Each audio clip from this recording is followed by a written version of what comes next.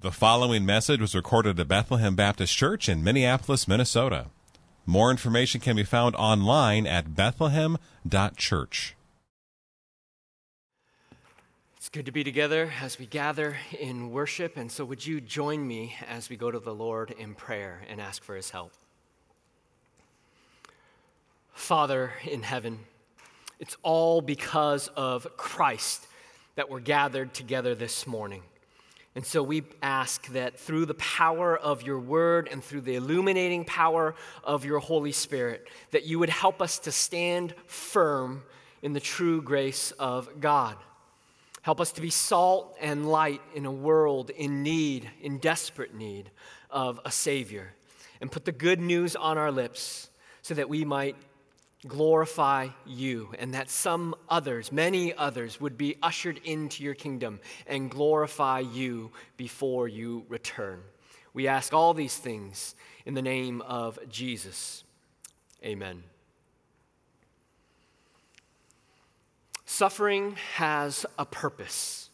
That's what Peter continues on in 1 Peter. Suffering has a purpose. We may not understand the purposes, we may not like the purposes, but God uses suffering in the lives of believers for his purposes. And this morning, our passage and others like it function a little bit like sandpaper upon our modern sensibilities as we think about suffering, because no one likes suffering. Everyone wants suffering to end and to go away. And yet, again and again in the scriptures, we're told that suffering has a purpose when we have a sovereign God. James 1:6-7 says, "Count it all joy, my brothers, whenever you meet trials of various kinds, for you know that the testing of your faith does what? Produces steadfastness." It has that purpose and function. Or 2 Corinthians 1:8-9, "We don't want you to be unaware, brothers, of the affliction we experienced in Asia, for we were so utterly burdened beyond our strength that we despaired of life itself." We felt like we had received the sentence of death. For what purpose? But that was to make us rely not on ourselves, but on God who raises the dead. So what Peter tries to do this morning in our passage is correct our faulty way of thinking, in thinking that suffering is the worst thing we could possibly experience in this world. Sometimes at our house, I'll hear one of our children say, "That's the worst." I think they're watching this morning. Or they'll say, "I'm starving." And we'll say, "Well, no, you're not starving. You just haven't eaten something for about 2.5 hours, and you can help yourself to a snack." You can't use that word starving unless you're actually starving. And we shouldn't say something is the worst unless it in fact is the worst.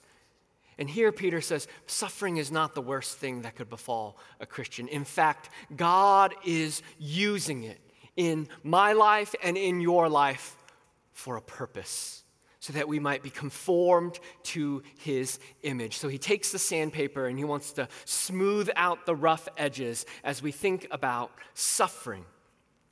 Now, I want to just give a little bit of context of where we're at in this letter. The first portion of the letter was chapter 1, verse 1, all the way to 2:10, about the identity of believers. And then from 2:11 all the way to 4:11, is how believers are to conduct themselves. And so we finished up the first half of that middle section. This is how you're to behave with good conduct in the political sphere and the public sphere and in the household. And then now, in verse 3:13 all the way to 4:11, he wants to help us think about suffering unjustly for the name of Christ. He wants to give a word of reassurance for believers. Because of Christ's victory, we have vindication. So the main point of the passage this morning is that believers are blessed to suffer with Christ. Believers are blessed to suffer with Christ. But not only are they blessed, they're actually called to respond to suffering with a fearless, Christ-honoring hope. They respond to suffering with a fearless, Christ-honoring hope. In the face of all that's coming at them, they can respond looking to Jesus, not fearful of what's coming, and have great hope.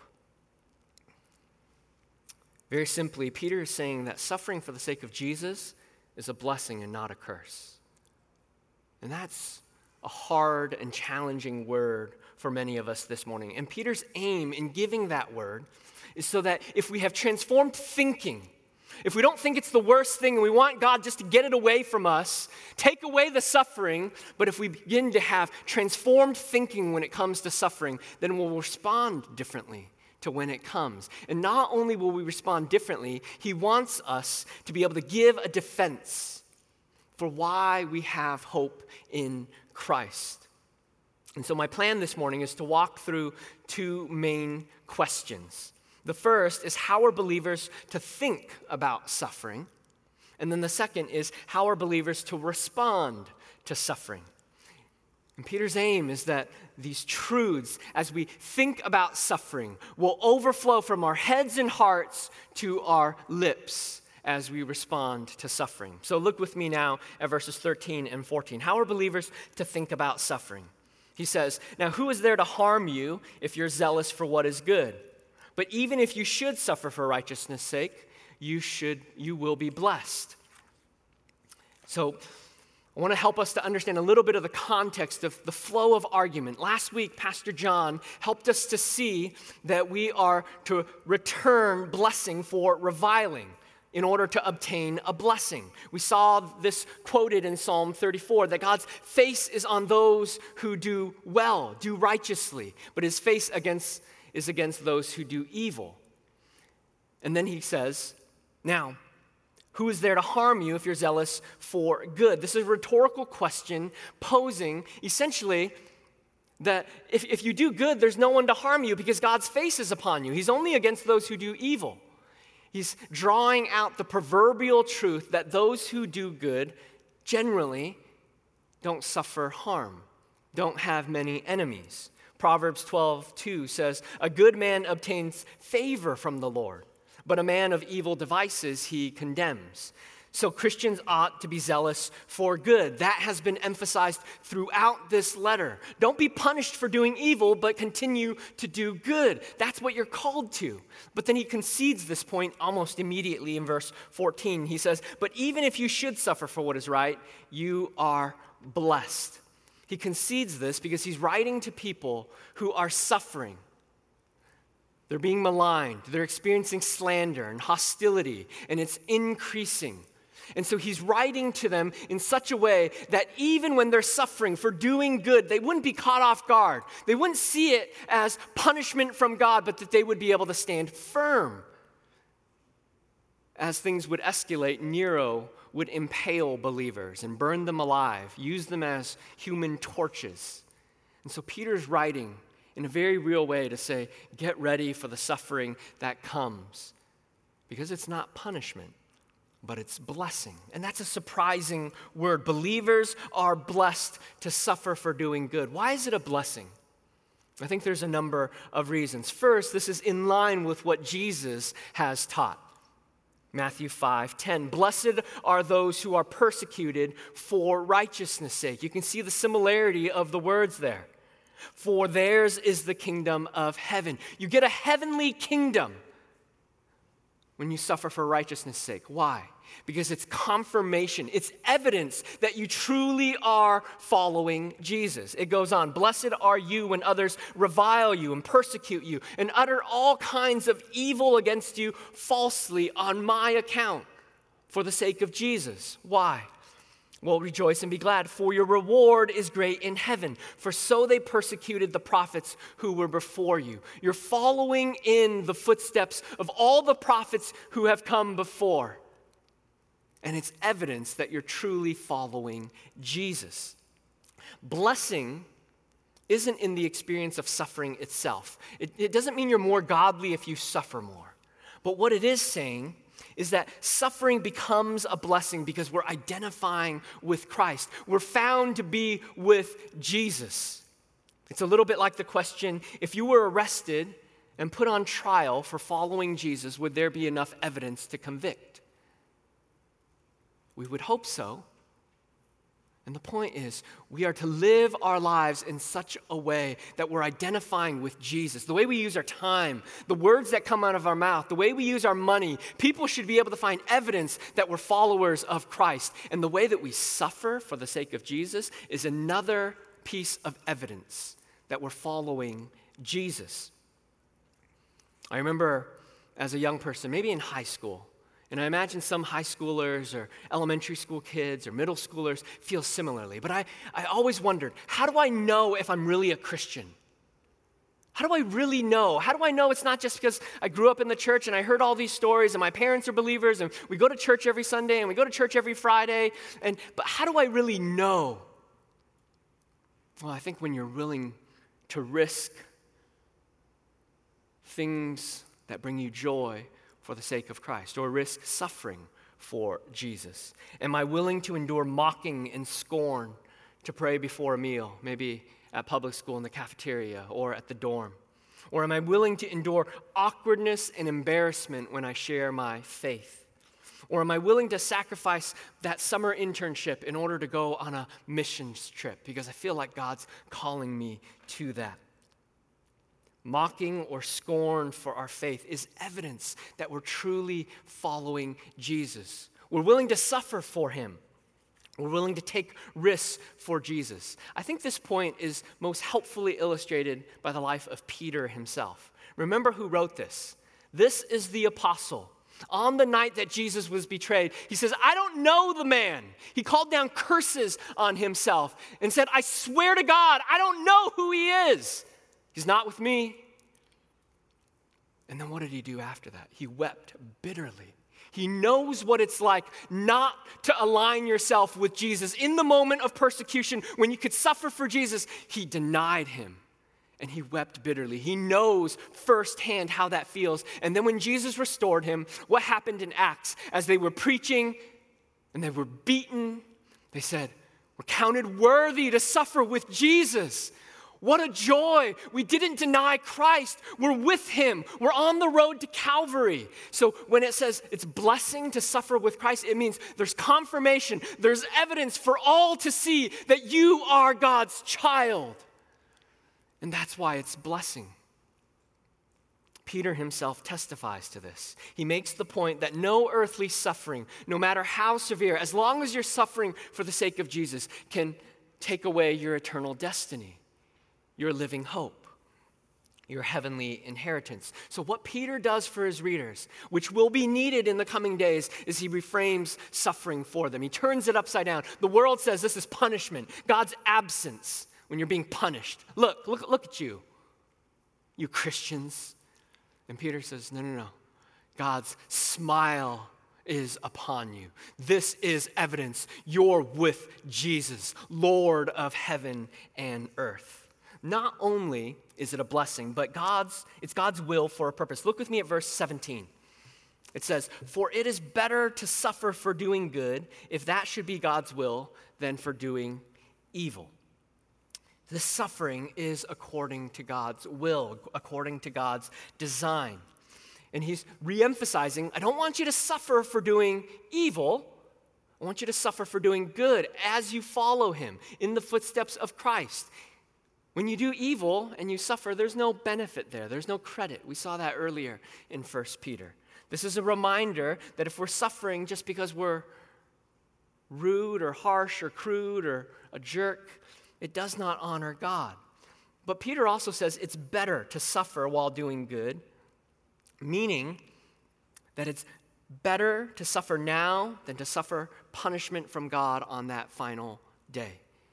I think 2 Corinthians 4:17 kind of highlights this. It says, this suffering that believers experience is a light, momentary affliction, preparing for us an eternal weight of glory. This suffering is producing something in us. It's light and momentary compared to all the riches that we'll take hold of. But it's also better to suffer now with Jesus than to have your best life now, deny Christ, and then to suffer later in judgment.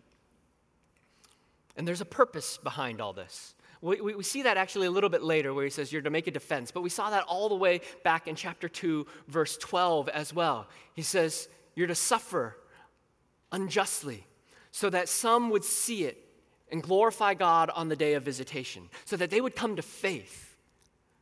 And that very same purpose is in view. Righteous suffering is an opportunity to display the praiseworthiness, the treasure that is Jesus Christ, above all else. So how are believers to think about suffering? Believers are to see that righteous suffering is a blessing, it's God's will, and it has a purpose. It's a blessing. It's part of God's will. And what that means is that nothing you experience, any suffering you experience, slander, maligning, persecution, challenges, fiery trials, in the pathway of obedience and following Jesus is ever wasted. None of it is meaningless. Can you imagine having that level of confidence walking through life that whatever challenges, God's going to use it? No fear. Now, the second question, now that we have that way of thinking, how are we to respond to suffering? Look with me at the second half of verse 14. He says, have no fear of them, nor be troubled, but in your hearts honor Christ the Lord as holy, always being prepared to make a defense to anyone who asks you for a reason for the hope that is in you, yet do it with gentleness and respect, having a good conscience, so that when you are slandered, those who revile your good behavior in Christ may be put to shame. Now, Peter turns to the implications of this way of thinking. If you understand that suffering is a blessing, it's according to God's will, this is how we respond to it. And I think he highlights two main things. Get a fearless fear of Christ, a fearless fear of Christ, and then be ready to make a defense for the hope that lies within you. Let's look at that first one. See that first phrase at the end of verse 14. He says, have no fear of them, nor be troubled. This could be translated, do not be afraid of what these people threaten, referring back to those who seek to do you harm.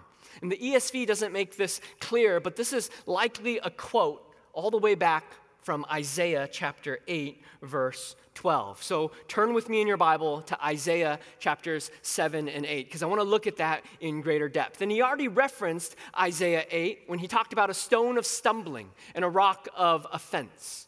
But now turn with me to Isaiah chapter 7. The context here is that the southern kingdom of Judah is being ruled by King Ahaz. But the northern kingdom of Israel has partnered up with Syria, and they're coming to invade. An alien invasion, and they want to dispose of King Ahaz. And look with me at chapter 7, verse 2 of Isaiah. What does it say? Chapter 2 of verse 2 of chapter 7 of Isaiah. When the house of David was told, Syria is in league with Ephraim, the heart of Ahaz and the heart of his people shook as the trees of the forest shake before the wind. His knees are shaking, his heart is swaying, he is fearful. What are we going to do? I'm going to die. That's where King Ahaz is. Now look with me at verse 4. Isaiah says to him, be careful. The Lord said to Isaiah to say to him, be careful, be quiet, do not fear, do not let your heart be faint because of these smoldering stumps of firebrands. Isaiah promises Ahaz, God is on your side. He's going to deliver you. And as a sign of that deliverance, I'm going to give you a sign. It's the sign of Emmanuel. We see that later in chapter 7. A virgin will give birth. His name will be called Emmanuel, God with us. That's the sign that is promised. God will surely do this thing. You can put your money on that. You can take that to the bank. But then now look with me at chapter 8, verses 11 to 13. Then Isaiah says, For the Lord spoke to me thus with his strong hand upon me, and warned me not to walk in the way of this people, saying, do not call conspiracy all that this people calls conspiracy, and do not fear what they fear. This is the quote that we see in Peter. Do not fear what they fear, nor be in dread. Why? But the Lord of hosts, him you shall honor as holy. Let him be your fear, and let him be your dread. So the kingdom of Judah is supposed to overcome their knee-shaking, hand-quivering, voice-trembling fear. We're going to be invaded, and he says, don't fear these people who can't do that much compared to God, who can do so much more. Fear God. So overcome your little fears with a bigger fear of Yahweh. He is the one you ought to fear. Don't fear these tiny little fears. I know it seems big right now, but don't fear them. What can they do? They could just destroy you. God, Lord of heaven and earth, who created all things, who owns the cattle on 1,000 hills, he is the one to fear. So overcome your tiny fears with this bigger fear. That's how Peter's using it here. When he says, don't fear, but honor the Lord as holy. Overcome these little fears of people who can kill you with the greater fear of God who can condemn you to hell. That's what it says in Matthew 10. 28 to 31, right? And do not fear those who kill the body, but cannot kill the soul. They can't even do anything to your soul for all eternity. But fear him who can destroy both soul and body in hell. Overcome your tiny little fears with the fearsome wrath of the living God. But the most stunning thing about that Matthew passage is that in the next verse, we should probably hear about the fearsome wrath of God. Don't fear those who can just kill the body, but fear he who can condemn your soul to hell. But then what does he say in the very next breath? He says, are not 2 sparrows sold for a penny? And not one of them will fall to the ground apart from your Father? But even the hairs of your head are all numbered. Fear not, therefore. You are of more value than many sparrows. So after he says, fear God, don't fear anything else. God is the only one worth fearing. What does he say in the very next breath? He says, look at God's profound love and care for you. He cares even about the little sparrows. None of us even think twice about the sparrows. Not one of them falls to the ground apart from God's sovereign design. And so that's how much God loves and cares for you. So fear not. So overcome all the fears that you have with a greater reverence for God, which is mainly characterized by what? His love and care and affection, that while we were yet sinners, Christ died for us. I think this is best illustrated by children and parents. In a good, healthy children-parent relationship, kids know that mom and dad love them so much. And yet the kids also know, I can't just do whatever I want. I can't disrespect mom and dad. I can't be rude to them. I shouldn't talk back. I don't just do whatever I want. I need to listen. But that reverence for parents from a child doesn't at all diminish the love of parents. Dietrich Bonhoeffer, who was imprisoned by the Nazis, said this: those who are afraid of men have no fear of God, and those who fear God have no more fear of men. Those who are afraid of men have no fear of God, and those who fear God have no more fear of men. When you fear and revere God rightly, when he takes center stage in your heart and mind, all other fears fall away. Look at the latter half there. He says, honor Christ the Lord as holy. This is also likewise a quote from Isaiah 8:13. But the Lord of hosts, him you shall honor as holy. So within that same context, don't fear these lesser fears, but fear God. Set him apart as holy in your heart. But he does something really interesting. And Andy alluded to it in his prayer during our worship time this morning. That Christ is Yahweh.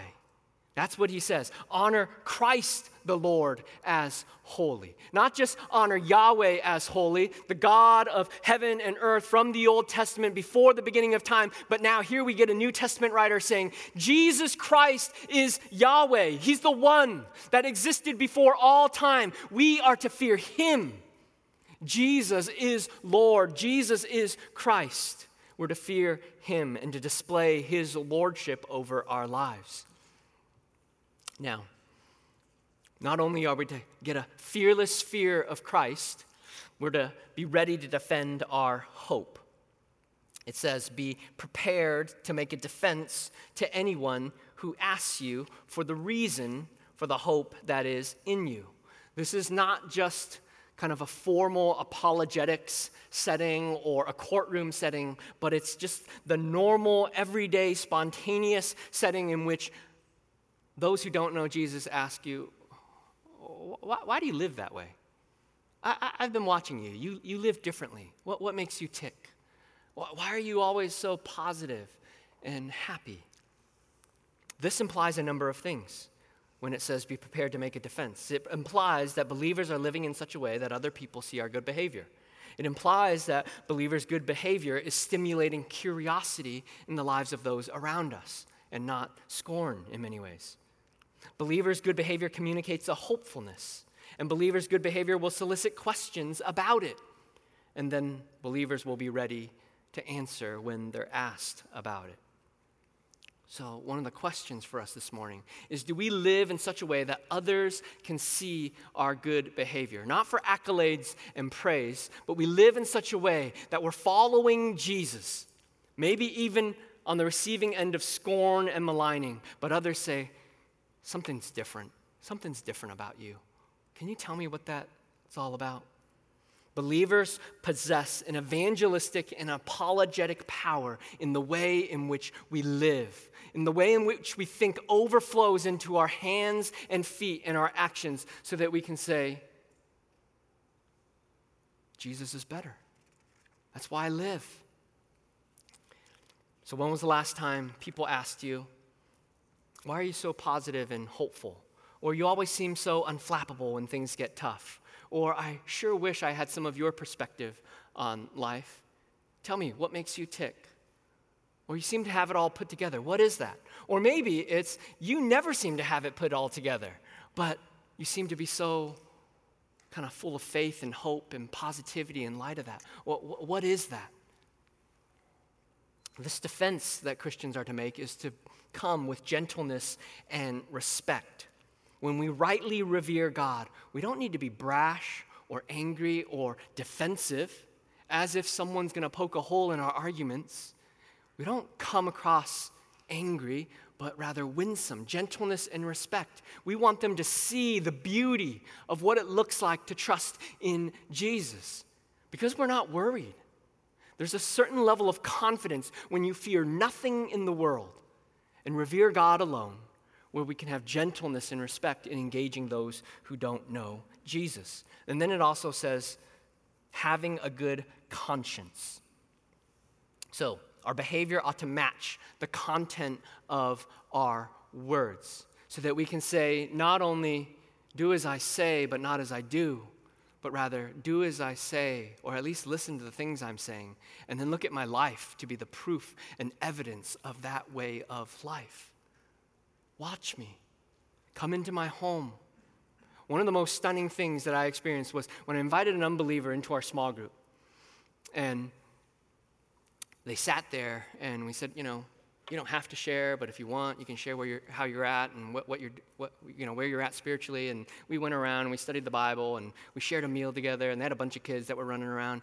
And afterwards, he turned to me and he said, "This is so weird and interesting." And he kind of said it with a smile, and I was like, "Well, why?" And he said, "Well, I've just never gone to a stranger's home. We didn't host it, so a complete stranger to them. They welcomed us in. They welcomed in our whole family. And then you care about how we're doing spiritually. You just listened." Where does something like this exist in the world?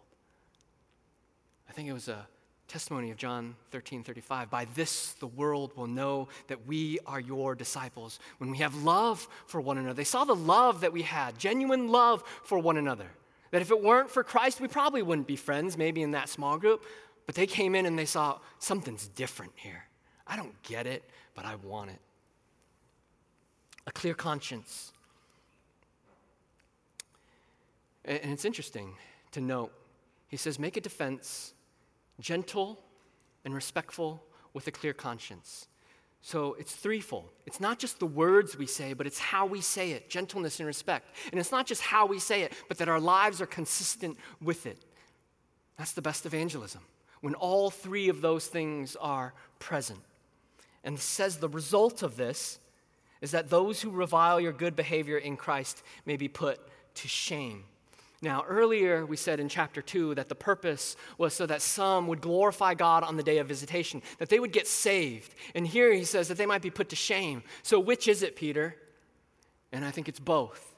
He says, you're to make that defense so that people hear and they see, and that God opens their eyes and turns on the light bulb, and so that they believe and they glorify God on the day of visitation. But even if they continue to revile you, even if it intensifies, even if they say, I don't care, you can take all that Christianity stuff and I can't finish that sentence.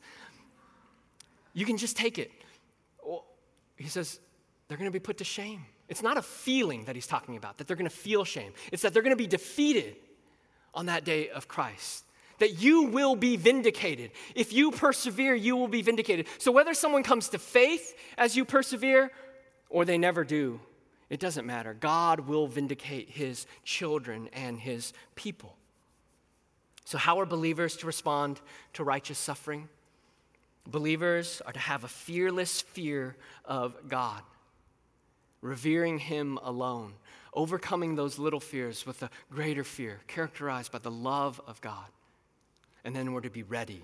We're to be prepared to make that defense. So I want to apply this, and I want to ask two questions. Are we engaging the lost? This passage suggests that people are asking and that we are to have an answer.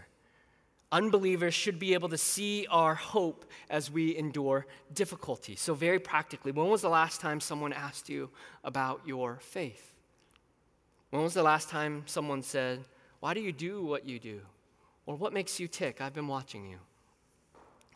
If this isn't taking place in our lives, I think this verse is a good encouragement, a good challenge for us.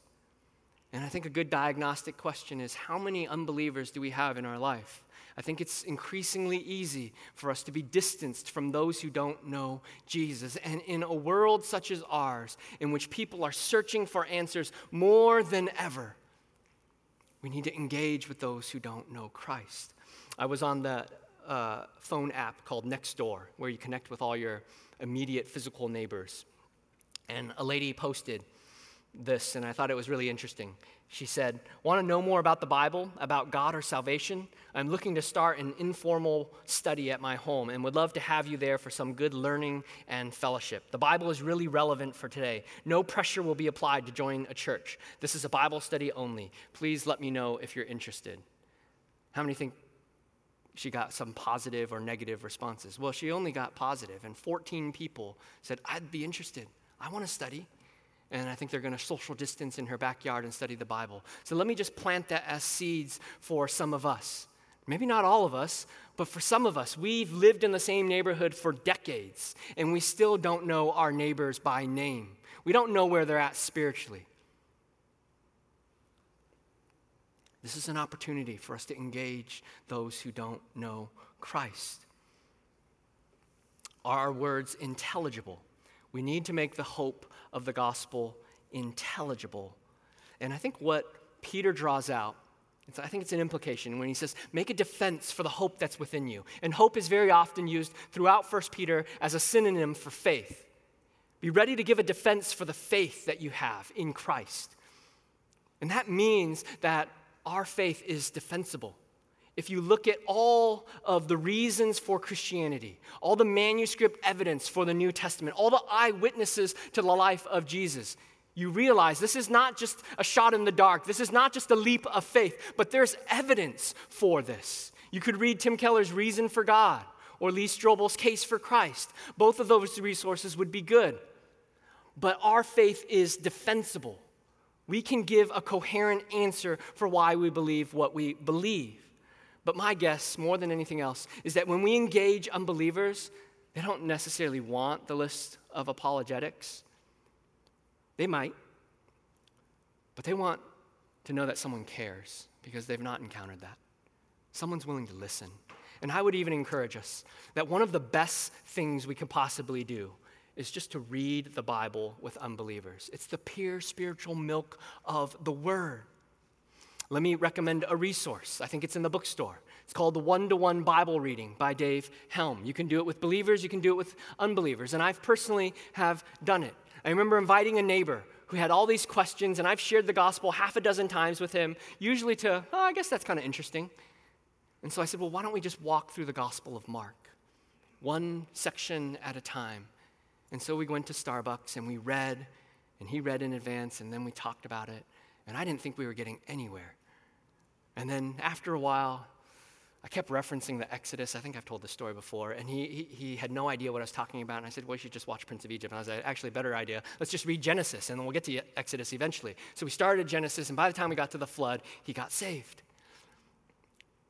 And I think evangelism is not difficult. It just requires us to engage others with our time, with our energy, and say, would you be willing just to read the Bible? I know you have some ideas, I have some ideas, and our ideas aren't all that helpful sometimes. Why don't we read the Bible together and see what God's word says? And this is the power of God unto salvation. What's going to save people better than reading the scriptures together with them? Let me encourage and exhort and challenge us to that end. Find someone this month, this year, to read the Bible with one-on-one. And I think we want to be able to have the gospel on our lips. We want to be able to paint the pictures of the gospel compellingly for the lost. That even this morning we know that there are some who have never heard the truth of the gospel, or perhaps have heard it thousands of times, but have never responded to it. Or perhaps you're watching from home, maybe for the first time. Maybe you're sitting next to your unbelieving spouse, or you are the unbelieving spouse sitting next to your believing spouse. Maybe you're a teenager or a child. We want you to know more than anything else that there is a God in the heavens who created all things. He made the world according to his design, and he made it good so that we would be in relationship with him, so that we would know him and love him. It was a perfect creation. But sin entered into the world, and we can just see that so apparently, can't we? Corruption in the world, injustice, and even in our own hearts, we know that we have the capacity to do evil things. And we know that it's not just more laws that are going to undo that, because there are things in our own hearts that we don't want to do that we do. And so we realize that we're all under God's wrath because he's created a perfect standard, and we have fallen short of that. But out of God's great love for mankind, he sent his only Son, Jesus Christ, to live a perfect life, to die a death on our behalf, so that if anyone would believe in him, they would have eternal life. We could get forgiveness of sins, that he would actually go inside of us, transform us from the inside out. The Bible talks about taking out a heart of stone and putting in a heart of flesh, so that the things we want to do, we do, and the things that we don't want to do, we don't do, because we have the enabling power of the Holy Spirit. And all those who trust in Jesus can receive that free gift. Anyone. And all you have to do is respond to Jesus Christ. Repent of your sins. Admit that I can't save myself. I can't fix myself. Only Jesus can do that. And to receive his forgiveness of sins, and to receive his new life that he gives us. And if you've never heard that before, if you've heard it 1,000 times and it stirs you perhaps for the first time, we would love to be able to pray with you. We would love to be able to walk with you. I'm sure that there are a couple dozen people who would be willing to read the Gospel of Mark with you for the first time. If you're watching from home, call us. We would be glad to respond. You can email me. We would love to find a way for someone to be able to walk with you so that you can begin a relationship with Jesus. and experience forgiveness of sins and new life in Christ. And for all those who are trusting in Jesus this morning, that's the good news. That's the good news that infiltrates our hearts and overflows into our lips and into our hands and feet so that others would see. They would look at our lives, whether we're experiencing good or suffering, whatever we might be experiencing. Physical ailments, challenges related to COVID, unemployment, uncertainty, and there's plenty of uncertainty to go around, that they might see that our treasure is in Christ, that Jesus is better, that it's worth following him. No matter what comes, Jesus is better, and that we would put our hope and trust in him, that we would even be able to say, I'm counted worthy to suffer with Christ. And as people look at that and say, I don't understand how you can possibly celebrate or find joy in trials or suffering, we could say, well, would you be willing to listen? I would be willing to share. Would you be willing to read the Bible for me? I think it actually unlocks the secrets, the mysteries of life. And would you be willing to read that with me? And my prayer for all of us this morning is that God would conform us to his image, that we would rise to new heights of joy in sharing the good news. That's where the greatest spiritual highs I have ever experienced come from, is when I can engage with someone who doesn't know Jesus and say, here is the life-giving truth of Jesus Christ. If you want joy in Jesus, follow in the path of suffering, putting your neck out, suffering in awkwardness with neighbors or embarrassment, so that you could share the good news, because there's no greater joy than to declare this good news and draw someone to God, bring him in, and allow them to experience the life-changing truth of the gospel. I pray that many of us would walk in that way. Let's pray. Father in heaven, we do ask now that you would cause the name of Christ to be exalted in our hearts and in the hearts of all those watching. And then we pray that you would ignite in these northern suburbs a hunger for Jesus. Would you be pleased to save many so that they would see our lives, engage with us, and be able to glorify God on the day of visitation? We pray that in Jesus' name. Amen. Thank you for listening to this message from Bethlehem Baptist Church in Minneapolis, Minnesota. Feel free to make copies of this message to give to others, but please do not charge for these copies or alter their content in any way without written permission from Bethlehem Baptist Church. For more information, we invite you to visit us online at bethlehem.church or write us at 720 13th Avenue South, Minneapolis, Minnesota, 55415. Bethlehem Baptist Church, spreading a passion for the supremacy of God in all things, for the joy of all peoples, through Jesus Christ.